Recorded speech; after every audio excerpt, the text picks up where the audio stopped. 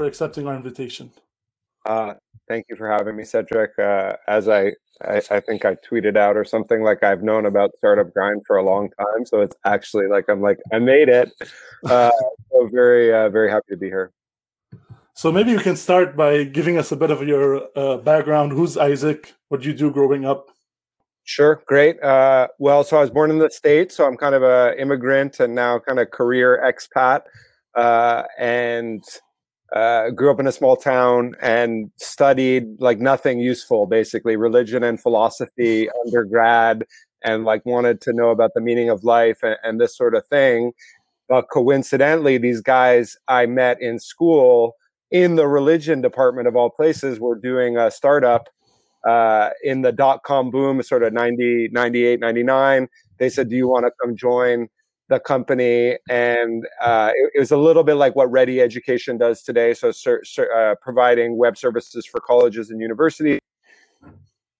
I was like, the university is not going anywhere, but this opportunity seems unique. So I joined. The company raised a bunch of money. We spent it. It didn't really go anywhere. The NASDAQ crashed, the dot-com boom ended, and I went back to school and finished, but I got bitten by this technology bug and realized that maybe I could have a career in that field. Wasn't sure what it would be, but it turned out that way. I graduated, I traveled, I went a few different places, but eventually got a job, and it was as a very junior, basically product manager at a publishing company, Scholastic, mostly publishing books, but we did ed tech, and I just kind of worked my way into product management, being this job where you work with the business and the engineers and the designers to build technology products, and I found my way into being able to have a role in that as the coordinator and the person who kind of keeps the project moving forward. Did that in New York for a bunch of years, got married to an awesome woman who happens to be, well, she was a student then, but now she's a professor. And she took us to Singapore for her first job as a professor. So we spent 6 years there, got an MBA to take the next step in my career at INSEAD, and then spent most of my time in Singapore working for Yahoo, getting the experience of working for a big technology company, learned a ton. Yahoo was getting slaughtered at the time by Facebook. And so it's a great learning experience to work for a company that's not winning anymore and seeing how hard it is to stay ahead. Did some other stuff in Singapore, and then we were lucky. I'm lucky to have moved here to Montreal in 2013. Came here, kept doing product management, kind of introduced myself around. Was lucky to get connected to Isham and Ethan at Frank and Oak, and spent a couple of years there building out the product management function. They didn't really have it yet. Got to see that crazy ride of that company kind of on the way up. Then spent a year at Sonder, which was Flatbook at the time, so more early stage product management. Same thing, really fast moving, consumer focused company. And both of those companies were backed by Real Ventures. So I got to know the people at Real. I was also a mentor in Founder Fuel, rocking the swag now, active at Notman House. I was mentoring startups. I was running Product Tank Montreal. So I was very involved in the ecosystem. And Real Ventures, that's kind of the calling card of the firm, is invest in great startups, but build out the ecosystem. So there was a lot of alignment between the way they saw the world and the way I did. And we sort of naturally came together. And when I left Sonder, they basically picked up the phone and said, we're starting a new fund, actually two funds. One of them will be focused on Quebec. Seems like it might be the kind of thing for you to work on. And indeed, that's sort of how it played out. It was Sylvain and Carl and I, and we've worked on this fund for the last 3-4 years, focused pre-seed, early stage acceleration in the Quebec ecosystem via Founder Fuel, via Techstars AI, which we backed, via direct investing, via Front Row Ventures, which is a project that we incubated, and that brings us to today. So hopefully that's a good summary of what I've been up to. Yeah, it's a pretty good summary. Now, if we rewind a bit back and go back into the managing product side, was it something you were targeting? How did you get into it? No. And I didn't really know that it was a job, product management. And at the time, sort of early 2000, it also didn't have the profile that it does today, where it's like, oh, product manager, that's a cool job. And you can even like go do a course in product management. And it's sort of much more established in the technology ecosystem at the time. In fact, the title I had was producer or associate producer, so they didn't really even call it the same way.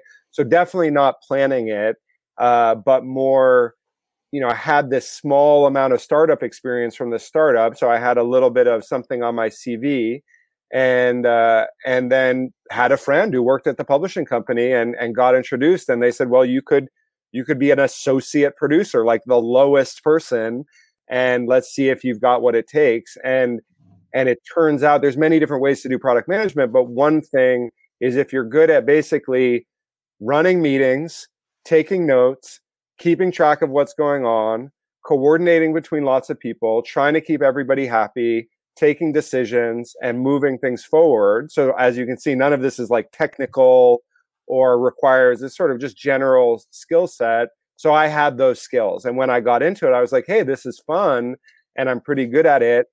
And I get to work with incredibly creative, talented engineers and designers and marketers like you, and you can kind of enable all of them by creating a common framework and keeping things on track. So I found that I liked it and I was pretty good at it. And once you get into like something like that, you just follow your nose and keep going with it. You mentioned a few qualities of a product manager. What should startups look for when hiring a project manager? Well, first to think like project and product management are different, but they're often contained within the same role, especially in early stage companies. So project management is like, when is this going to be delivered and who's going to do what, and kind of keeping projects on track. Yeah. Product management is more, how do we create value with this product? What are the KPIs? What do the customers want? What are the key features that go in?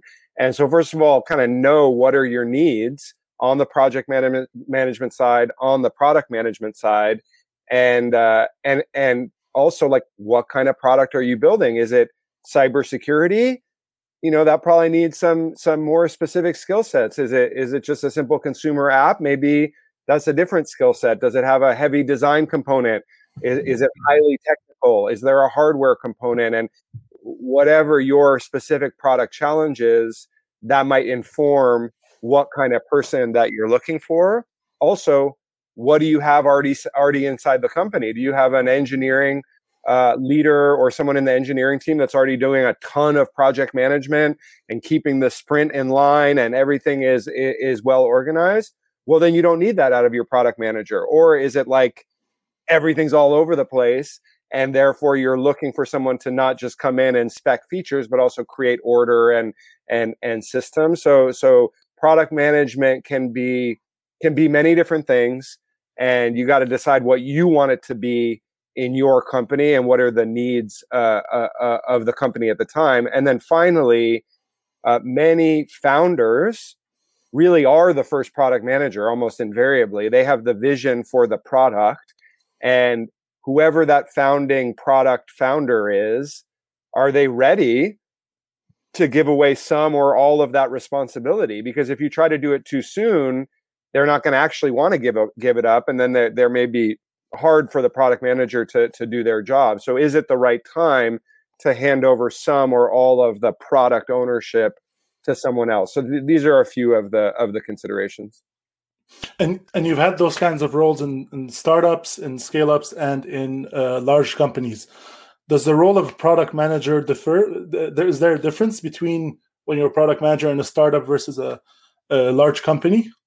Like for sure, as with many things, and if you think about a real big company PM at a Yahoo or Google or Facebook, like there's so many different people who work at that company now. So you don't need to do any project management. Like that's the engineering team, and you don't need to do any product marketing. There's a whole product marketing department, and you don't need to do any user research because there's a whole user research group. So the product manager becomes very, very narrowly focused on what are the next features, how is the product performing, and for sure you're going to be in meetings a lot of the time, and you're going to be doing PowerPoints a lot of the time and fighting for resources for your product within the organization, and trying to justify this is why we need more engineers and this is why we need marketing support and all of that stuff. So you're really a big company operator, and a lot of it, PMs especially, are really implicated in big company politics, which sounds like a bad thing, but really politics means, what are we going to do next, and who gets the resources and who gets the support. So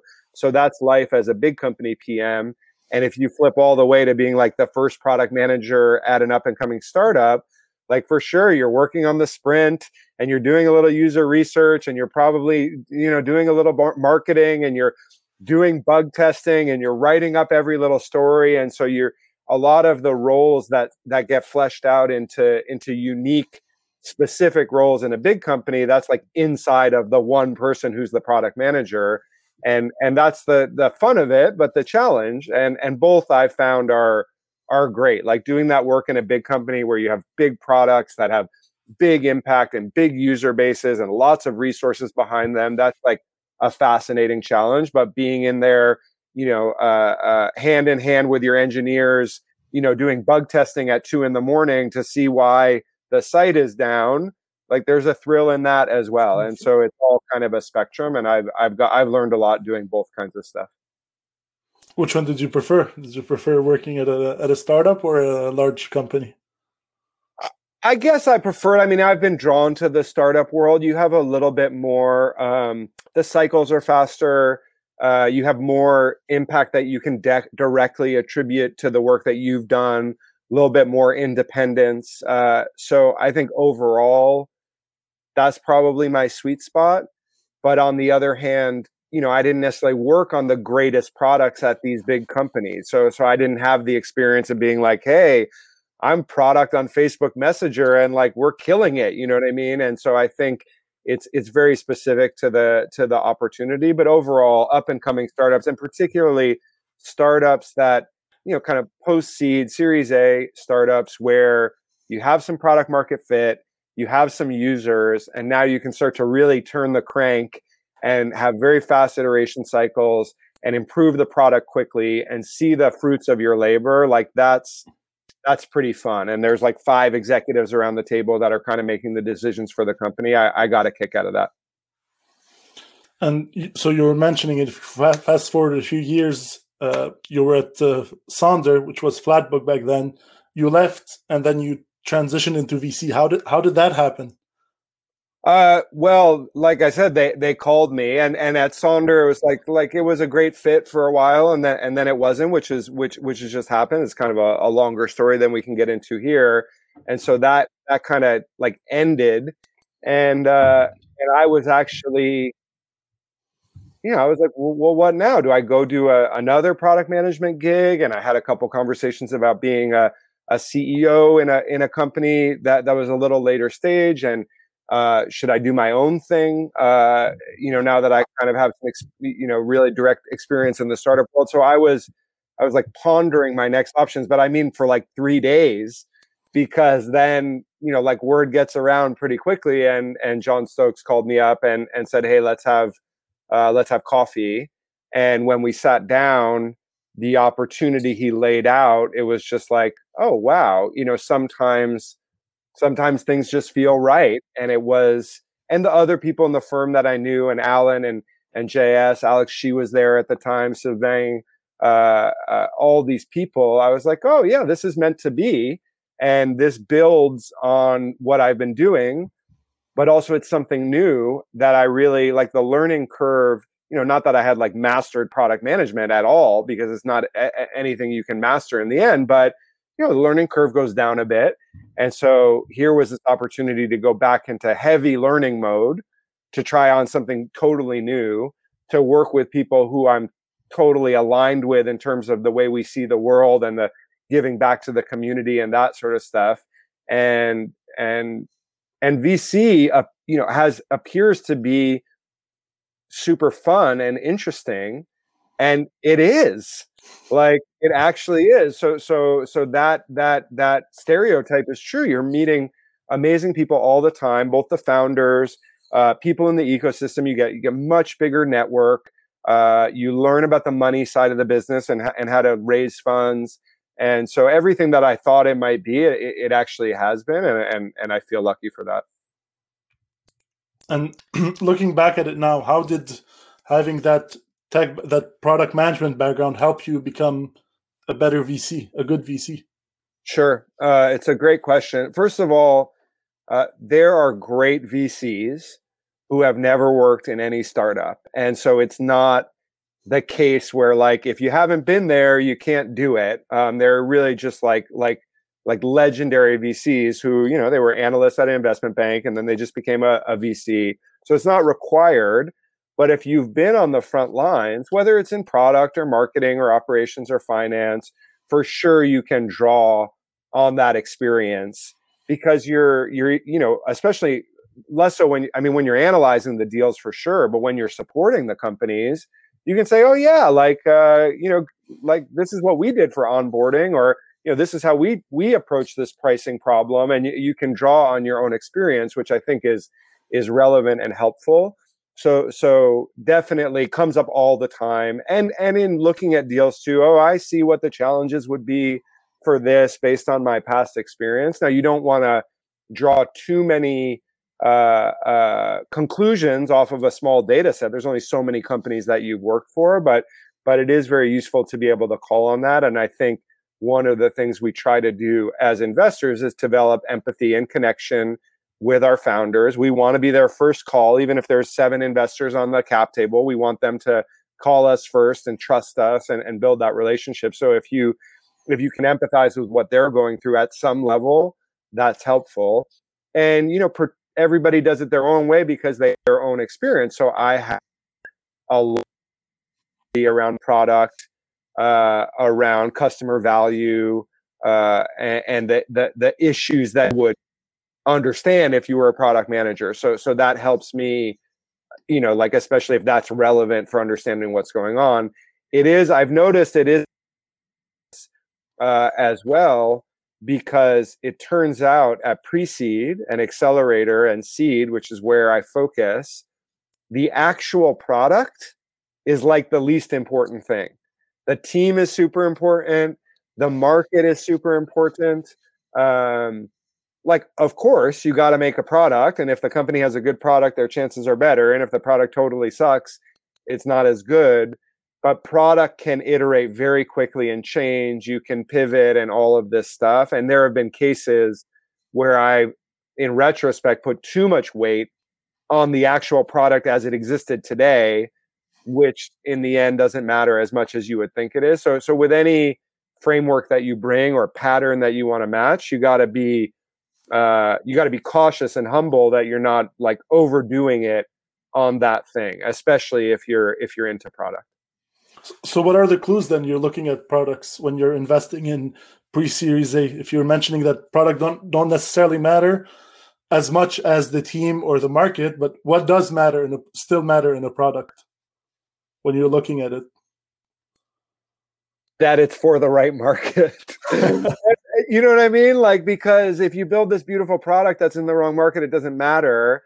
And if you build like sort of a crappy product in a great market, it will probably get better and the market will carry you. Now, is the team great at building products, which is really more of an index on the team? I mean, it should show up in the product. That really matters. So if the team, for example, to be, oversimplified, like there's not a lot of technical resources on the team, but they're telling you that they're going to build some technical thing. You're like, well, who's going to do that?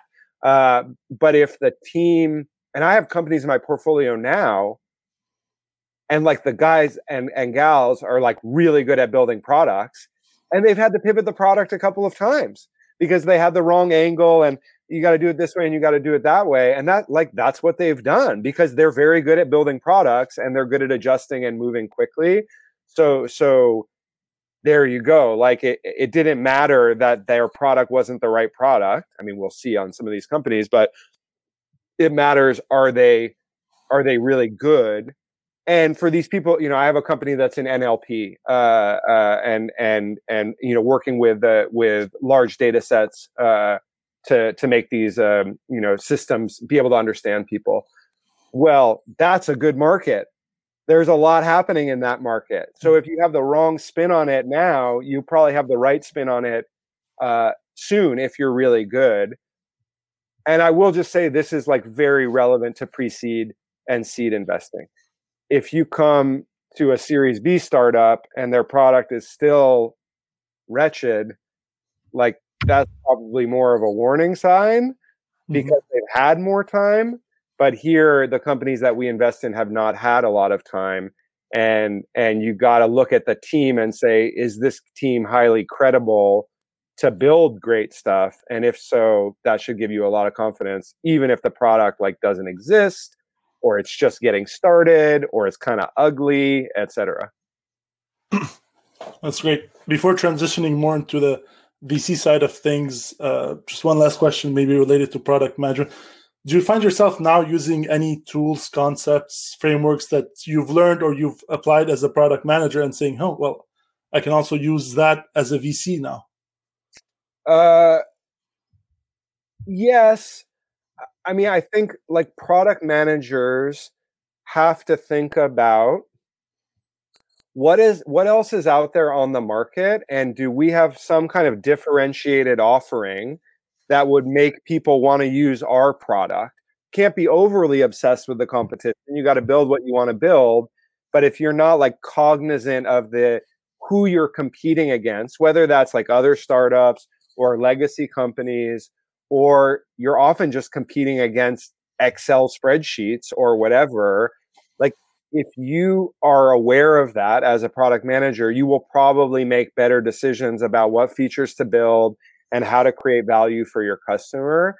And for VCs, I would say, even more important to really be aware of the competitive landscape for these companies, because it's like, cool, that sounds like an awesome plan, but like, do a lot of people already do that? Are you 3 years late to the market? Okay, that's all right. You're 3 years late to the market, but do you have a different spin on the market that's going to allow you to intervene in some way? So I think that awareness, I'd say it's more dialed up in venture capital, but certainly something that we thought about a lot that I thought a lot about as product management.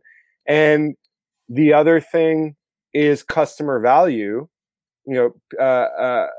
Companies pitch us their big vision, and this is how we're going to take over the world, and like the market is 10 billion, and like it's so exciting, and that's great. And we do want to hear that, but we also want to know what is the ROI for the customer, and this is especially for like B2B products, but for everyone right now, like what value does your product create for the customer?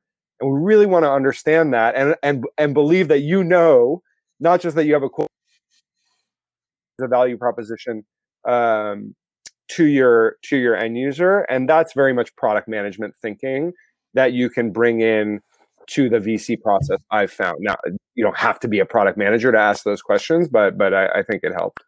Yeah, it definitely helps. Well, now you've been investing and mentoring startups for a few years. In Montreal, you were mentioning you're investing in Quebec-based companies. How have you seen the scene? How have you seen the ecosystem evolve in the last few years? Yes, good question. So like everything is always evolving and changing. So there's no difference here. And 3-4 years is a long time in any kind of life cycle, and the startup community moves very, very quickly. So there is a lot of change, but I would call it, like gradual, year by year, significantly incremental changes, right? So and like, because we're in a growth industry, like more of everything. So if you think about acceleration, when I started, it's like Founder Fuel, and I don't know what other like big equity taking, programs there were. And I think D3 and Centec were kind of getting off the ground as the next layer. Founders Institute were here. I apologize who I'm forgetting. I think CDL was just going, and now it's like, Well, CDL is in full swing in Montreal with 2 sessions. Centec is way bigger. D3 is much more established. There's like 3 or 4 more programs like that. Next AI has launched, doing 50 companies and giving money out. EcoFuel has become, like more well funded. So just at the acceleration level, we backed Techstars AI. So now there's a Techstars program in Montreal. Real got involved with Techstars in Toronto. There's 2 Techstars in Toronto now, one of them that we were involved in. So like just at that acceleration tier, there's so much more going on. And then if you look at the university tier, we backed Front Row Ventures. So now Front Row Ventures exists, and you've got, 5-6 companies a year getting backed by that program. And then at the pre-seed level, Panache had just started. So then we had the Orbit Fund, Innovexport, EcoFuel. You have Super Angels coming in, like Box One Ventures, Josh Felker, Jason Van Gaal, Zero MC, Francois Arbour, so all of this is happening like every year. A new fund, a new program, a new investor who comes in, an exit that triggers more the growth of Shopify in Montreal, and that kind of bringing in more talent and producing some angel investors. So everything, companies getting to Series B, Series C. Now, what we need more of in Montreal is the truly kind of like ecosystem changing events. I guess the biggest one here would be Lightspeed kind of going public and creating a lot of liquidity there. But more of that is needed to really kind of vault the ecosystem forward. But certainly evolution and growth at every level of the ecosystem, and at the same time, increasing level of sophistication amongst the entrepreneurs, because like there's more of these programs, and there's more stuff online, and there's more awareness, and there's more acceptance of the startup path. And so now, like when companies come to us even at Front Row Ventures, it's like they've already got their fundraising deck and their plan, and they've already got 200K of investment, and like, you know what I mean? And when they come to us at Founder Fuel, if you look back at the Founder Fuel companies we backed in 2011, 2012, before I was there, I mean, like it was like idea stage companies, sort of. And now, I mean, we'll still do an idea stage company. We did Waverly, and that's going well. But now we're doing companies where it's like a quote machine. Yeah, we've got 10K of revenue and 200 customers, and we're going to do the accelerator. And you're like, wow, like that's pretty good. So increasing level of maturity, increasing sophistication. So when I give talks now, people are like, yeah, I know that. Like, what else? What else you got? And I think that's great. And that's the work of everybody. That's the government. That's the universities. That's private capital. That's the pension funds. That's the VCs.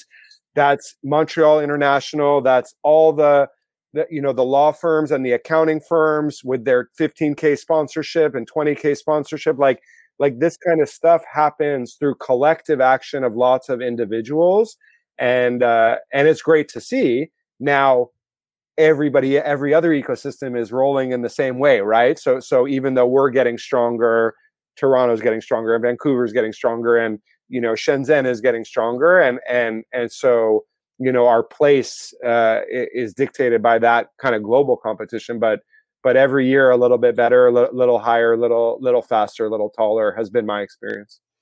I think you've mentioned the fundraising, and we're almost a year into the pandemic now.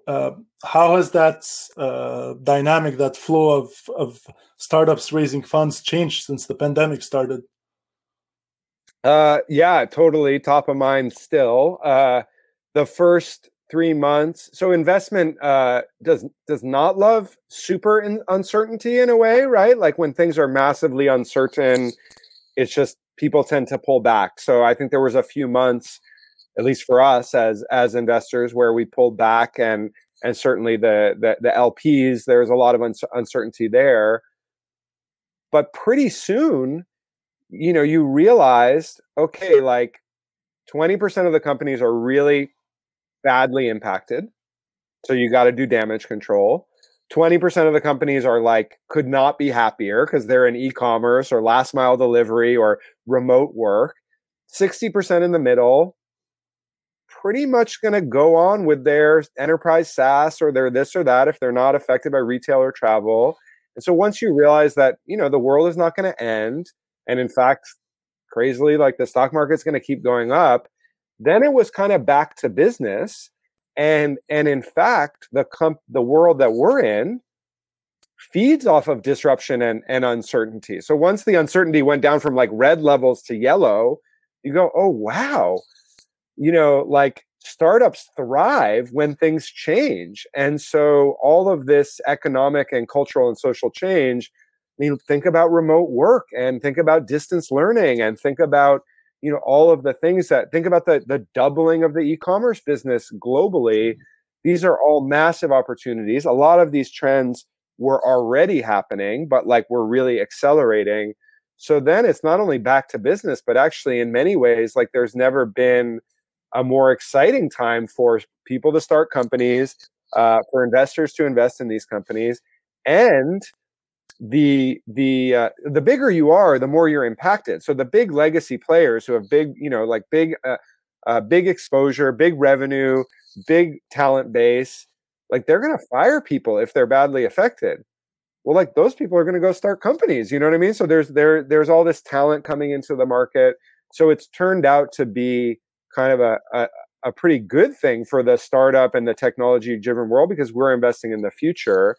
And the friction associated with fundraising, which is like the most mundane kind of friction, like how do I get across town to pitch the other person because it should be done in person, and now I got to fly to the Valley to pitch the fancy VCs in the Valley. But like that's kind of gone away. Like you literally can't even cross the border, but everybody's still writing checks. So now it's all on Zoom. You can be much more agile with your fundraising. The investor in New York or Boston or who wouldn't get on a plane and probably wouldn't meet you, they go, oh yeah, I'll take a pitch from the Montreal company. Why not? It's just another Zoom call. So I think it's created a lot more fluidity in funding. I think it's net been like pretty good for startup practitioners, provided that they weren't in some like heavily affected industry that's really hurting. So that's kind of what it looks like today. And I don't see, the economy is very, very diverse, but the part of the economy that we're in, which is about change, which is about automation, which is about, injecting more technology into all parts of society, this is probably pretty good for that. So that's what I've been seeing. So with the pandemic now, maybe some people who have been laid off or lost their jobs are looking into, like you're saying, new opportunities and might be looking into entrepreneurship and launching their company now. What can you tell them to quickly evaluate when they're looking for investments? Should I go see a VC? Is my company VC backable or not? Okay, great. I mean, first of all, the first thing I'll say to them is like, you should start a company now. It's never been a better time, and it's really true. Like, there's a lot of capital out there seeking great entrepreneurs, and so if you have the risk profile where you can go start a company, and that's the key thing. Not everybody has it, but if you can take that risk, which means not getting paid a lot right away, and not worrying, take the social risk that everyone's like, oh, like, don't you have a real job? Like, as long as you're willing to be an entrepreneur and take that risk, there's a ton of opportunity out there. When is the right time to go? Well, the second thing I'll say is like, what kind of company do you want to build? Because I mean, this is kind of well known, but I'll say it. Not every company should raise venture capital. Like, you have to have the capability to get to $100 million in revenue or more. Not the guarantee, but the possibility. And you have to have the personal ambition and desire to build that really big company, which will take you a long time. And it might not work. In fact, it probably won't. So you got to really understand, what is this deal I'm getting into of trying to build a venture scale company? Because we have no ambivalence. Like, we only want venture scale companies. So you have to really understand what we're looking for and make sure you're looking for the same thing. And then, well, it's not one size fits all. Like if you have a VC backable company, a big idea, and you have a VC backable team, you can come in pretty early. It kind of depends on what makes sense for you, and how long you're willing to run without external funding. And by the way, do you have other access to capital? Like, do you have family money? Like, do you have friends? Like, can you run, like, how capital thirsty is your business? Like, some people build, software companies, and like they might never need to raise capital or not for a long time. Other people, like, we just invested in a quantum computing company. Like, they called us right away because you don't really like there's no revenue coming from the quantum hardware company. Like, it's going to take years. So every company has different capital needs, and every company is like a different how far you can push it before you take outside capital, if indeed outside capital is what's right for you. So a lot of considerations, not one size fits all. I would say the further you can push it without taking on investment, the happier you will be. You will get a better valuation. You will have a better idea of what you're trying to do, and you will be more ready to put that capital to good use because you'll have answered some questions about the market and what you're trying to do. So if you can wait, wait and put more proof in the business and that sort of thing. But we have people who raise from us at the idea stage or close to it. Sometimes that's exactly the right thing to do. And the other thing to consider is, will they give me money? Like, if you already sold your company once and have a track record and are like a proven commodity, that door opens like way earlier and way wider. Then it's like, so I've never done this before, but like I've got a really good idea. The person is, the VC is more likely to say, okay, but like, it'd be nice to see a prototype or a product. So everybody's in a different situation, and we see a lot of, we do a lot of investing in repeat founders now who we've worked with already. I mean, that's normal. Like, we've been around for almost 15 years. And if that's you, sure, like, why not? Like, go early. But it's so I know I didn't like directly answer the question, but there's a lot of considerations, and hopefully, that gives a little bit of structure to it for people. And you're investing a lot in pre-Series A startups now, and like you were mentioning, a lot of sometimes the entrepreneurs have sold different companies before, but sometimes it's the first time they're also raising around.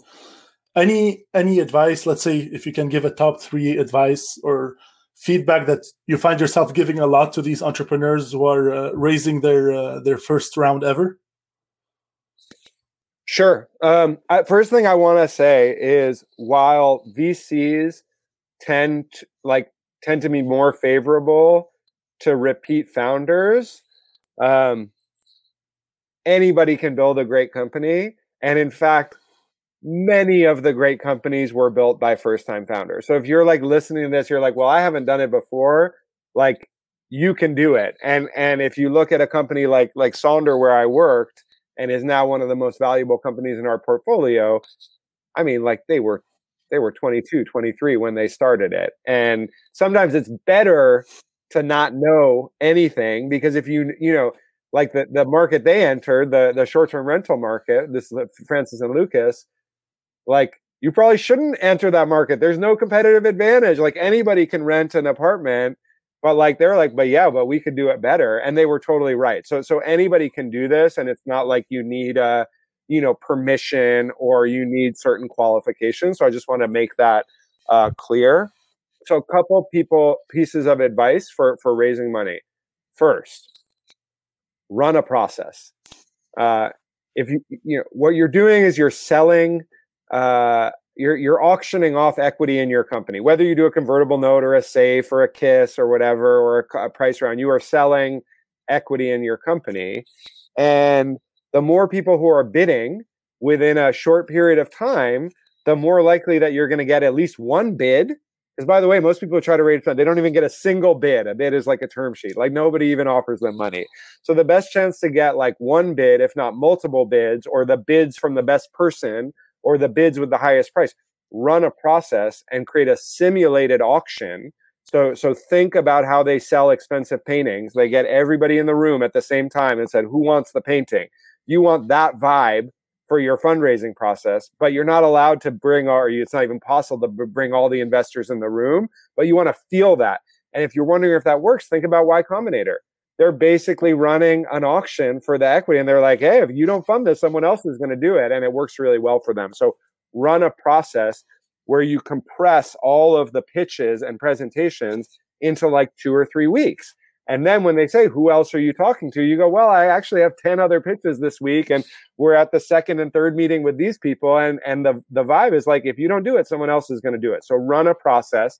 The process will not guarantee you funding, but it will increases your chances of getting it. Run a process. As I said, the more you do in advance of the fundraising process, the easier your life will be. If you show up with just a sketch and a pitch and you haven't built anything, so like you better have a great reputation and a great story. If you show up with a product and you're in market and you've got traction, so like the more proof you can put around the business, whether that's product, whether that's customers, whether that's market insights, like the more work you do ahead of time, the better. And the third thing is, remember, and this is a bit counter to the thing I just said, we're not funding your traction. We're not funding your 5K of revenue or your 2 or 3 happy customers. Like, we're funding the future. We're funding what you might do in 5 to 7 years. So while it's great to have proof, and you should use that proof, like, hey, look, I've got a happy customer. You have to have a great narrative or story about the future that's going to happen. And that's what we're going to fund. And if you're a great storyteller, you're in luck, because like that really matters for fundraising. And so just like let it flow. If you're not a great storyteller, like you're a great engineer and you're great at building the products, but you don't like pitching to these VCs, well, like, get better at it, apply yourself, learn the basic techniques. It's not rocket science. You just got to learn, like, this is the way it goes, and embrace it, and come up with a story or a narrative about your company that is compelling to people, and that says, like, we are going to build a world-changing company. And that's what people are investing in. Perfect. I see time is running out. I just opened the Q&A section. So if you click on in the chat section, there's a sub tab called Q&A. So I invite you to start asking your questions for Isaac. Maybe, Isaac, before going into the questions from the audience, on the outside, VCs are mainly known as investors, right? But they do much more than that, and we haven't really touched that yet. But what happens usually after a VC invests and commits in a startup? What role does he have in the company? Oh, great. Thank you for asking that, because I think it is a bit murky. So first of all, is the investor part of a syndicate where there's lots of investors around the table, or is the investor kind of like the lead investor who sits on the board and is like the number one person for the company? That's the big question. If you're like the lead investor and you take a board seat, then you really are like almost like a fifth executive. You're really there with them, and obviously not on the executive team, but you're very, very involved and working with the company super closely. If you're part of a syndicate, it's more likely that like there's many voices and you do this, but she does that, and that sort of thing. But regardless, whether you're the lead or you're part of a syndicate, your main thing is strategic advice. Like, now everybody does it differently, but like founders, CEOs, executives, like it's their job to build the product, figure out what the market is, like all the details. We can help, but like the more high level the problem is, the easier it is for us to engage on. The more granular, like, do you think we should use like this piece of software or that piece of software? I was like, I don't know, like, that's your job. So high level strategic advice, especially around fundraising. That's the one thing where we are the experts. It's all we think about is how to fund companies and how to get them refunded. So we do a lot of like we're really big at the end of the cycle. Okay, now it's time to go raise more money. Okay, let's spend a lot of time together. Let's work on the deck and who are we going to intro you to and all of that stuff. And then from there, it's also really depends, what does the company need and what is the partner good at? Like some partners, and I mean investors, doesn't have to be the title partner, crazy corporate network where they know like tons of potential customers. So then it's like, I'm going to make some intros for you and get you some customers. Someone else is like really good at product management. Like, I don't know if I'm really good at product management, but I like to do it. So I'll be like, hey, let's do a session on the product roadmap. I can help you on that, especially because you don't have a product manager right now. So everybody has a little bit of different skill set. And so they try to bring, someone who had a ton of HR experience in their past life, like they're going to help more with that.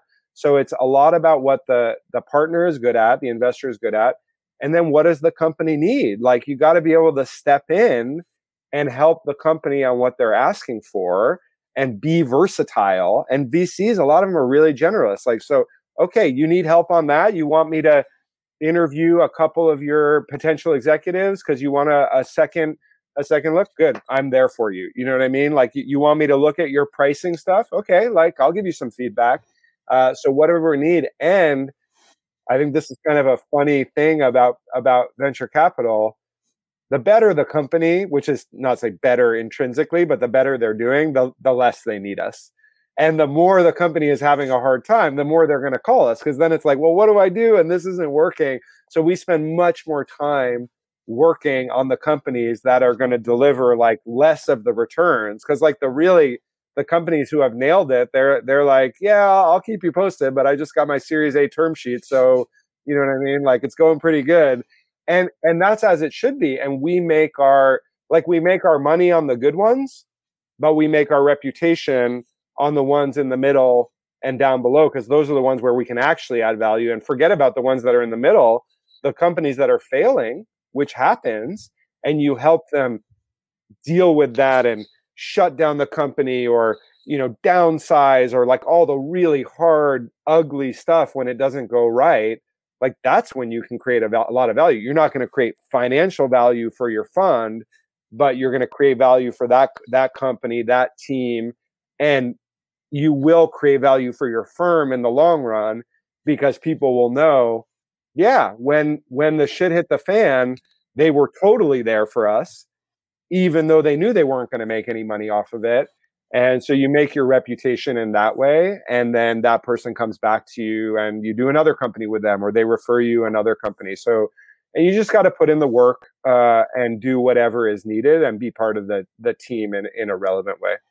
And what's the percentage of time you find yourself between sourcing new deals and supporting your portfolio startups?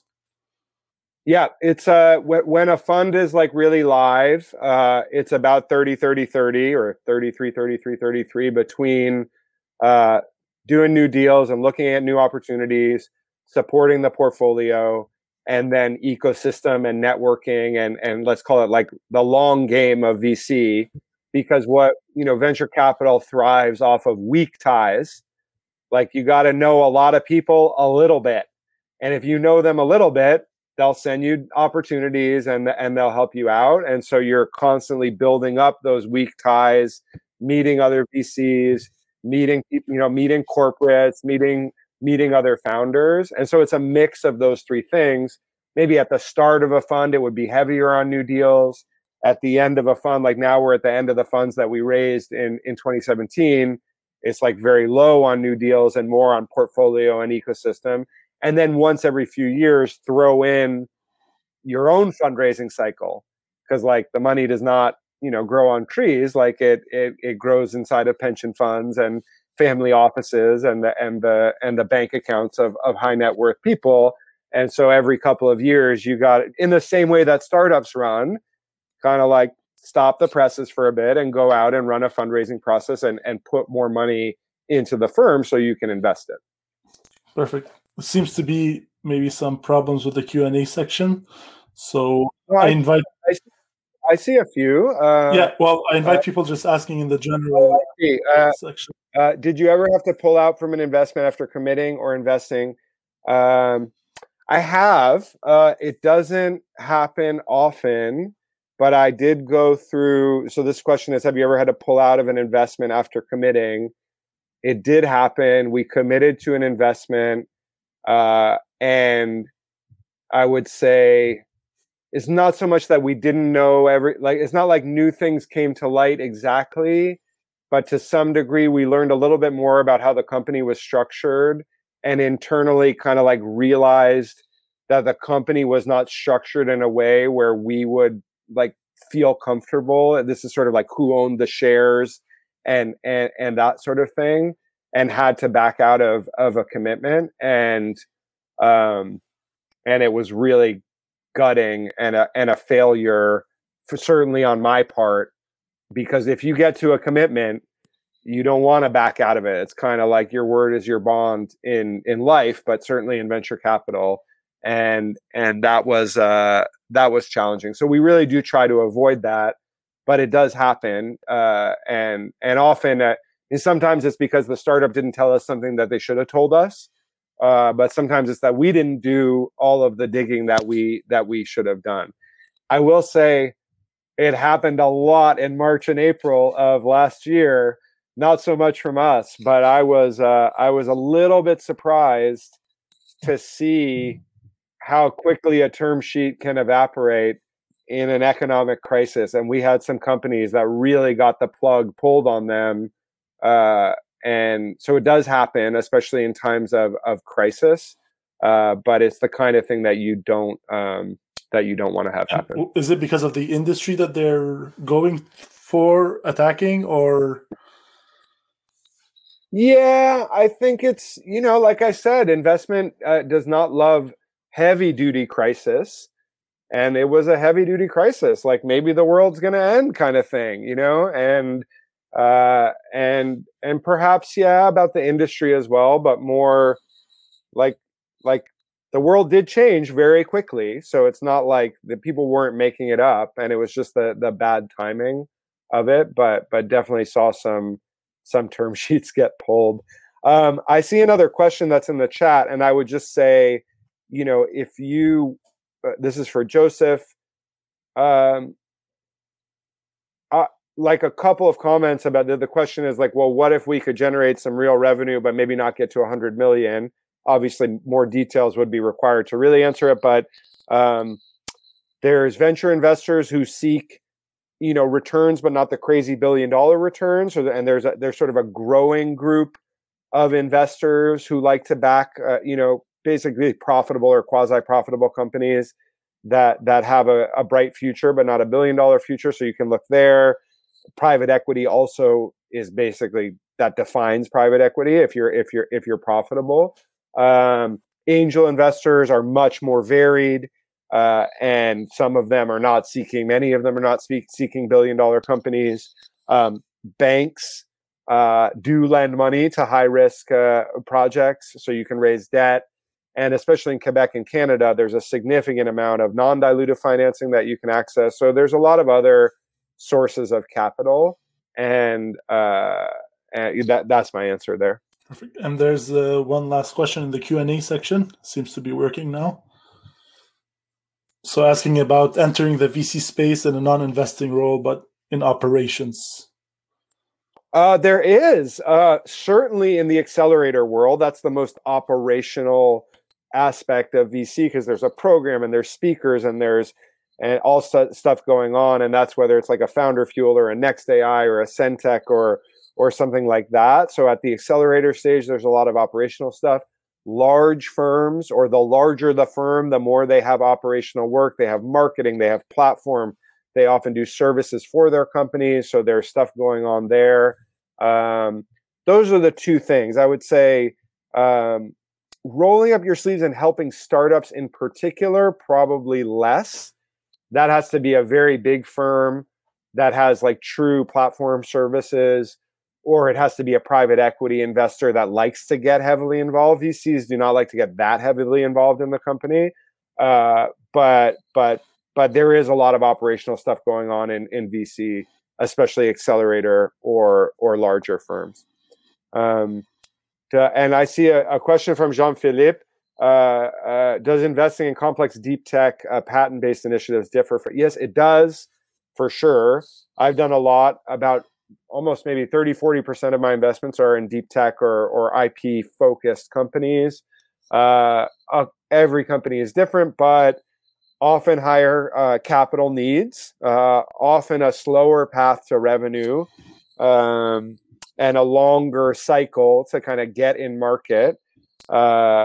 More important, what is the product, right? Because if it's like, we're building this whole company around this set of patents or this unique technology. Well, now I kind of care about this set of patents or unique technology, because you're saying like that is the key to your business. So different ways of analyzing the company, and product is probably more important for these companies, and a different set of follow-on funders who specialize in funding these companies, a deeper pockets of non-dilutive and university funding for these kind of companies. So almost everything about them is a little bit different, from the way they're financed to the way they generate revenue, et cetera. And yet at the same time, build a big world-changing business. You know what I mean? Whether your secret sauce is crazy IP or awesome piece of software or a better business model, like the end goal is the same, and the need to move fast, execute well, and all of this stuff. So like some of this stuff, it's the same startup game, but some of it is a bit different. Perfect. And we have a question on Facebook. Is it a good idea to apply as ICT to build a startup in Montreal, adapting our overseas successful model? Hard to say without knowing a little bit more about the model. I will say the other way works great. Like I spent 7 years in Singapore and Southeast Asia, and people have made a fortune just taking something that worked in North America and just like bringing it to Asia and the developing countries. And Rocket Internet has built like a $1 kajillion business, just copying stuff that works here, bringing stuff from other markets into here. Sure, potentially. Like it kind of depends. Like, why is it not here already? Why did it work in that other market? And is now the time for this thing? So that I'll make that general comment, and otherwise it would depend a little bit. We definitely see that less often. I will say that it's not often where it's like, oh, we've got this thing from Indonesia and we think it's going to be like big in Montreal. But on the other hand, anything's possible. And increasingly crazy stuff is happening in China in particular that does not exist here. I mean, like TikTok was kind of basically a Chinese product before it became a US product. So I think we'll probably see more of that. And LiveScale, our company, I mean, video shopping, that's like huge in China. And still, I don't think anyone on this call has probably been doing a lot of video shopping, but it's going to come, right? So sometimes things do move in the other direction. Perfect. We have one last question from Jack. What's your take on competitors, and what are some examples of good ways to defend against large competitors? Example, Google. So I do think it's really important to be aware of the competitive landscape. How are you different? Like, how are you going to carve your own space in the market? However, then you just got to go do it, right? Like, you don't control that much of what they're doing, and the thing you do control is what you're doing. So I think you should have a healthy awareness, but like not that much, because like, what are you going to do? Like, you've picked your direction, they've picked theirs. And I would say, overall, people often spend too much time thinking about the competition, especially the whole, what if Amazon and Google do this? So you should have an answer for that question. You should understand how you stand out, but don't spend too much time thinking about the competition. Like, the great thing about startups is it's very simple in the end. Create value for your customer, and like stay close to what they need, and things will happen. Like, they are the boss. Like, if you create value for customers, good things will happen. It doesn't, like, she could create value for them too over there. That's fine. If you create value for customers, good things will happen. And it's a hard thing to do. So create value for customers, be aware of what else is going on, but just kind of let them be your guide. Perfect. Thank you, Isaac. One last question before letting you go. What's coming for Real Ventures and your startups in the coming months? If you have something to share. Oh, for sure.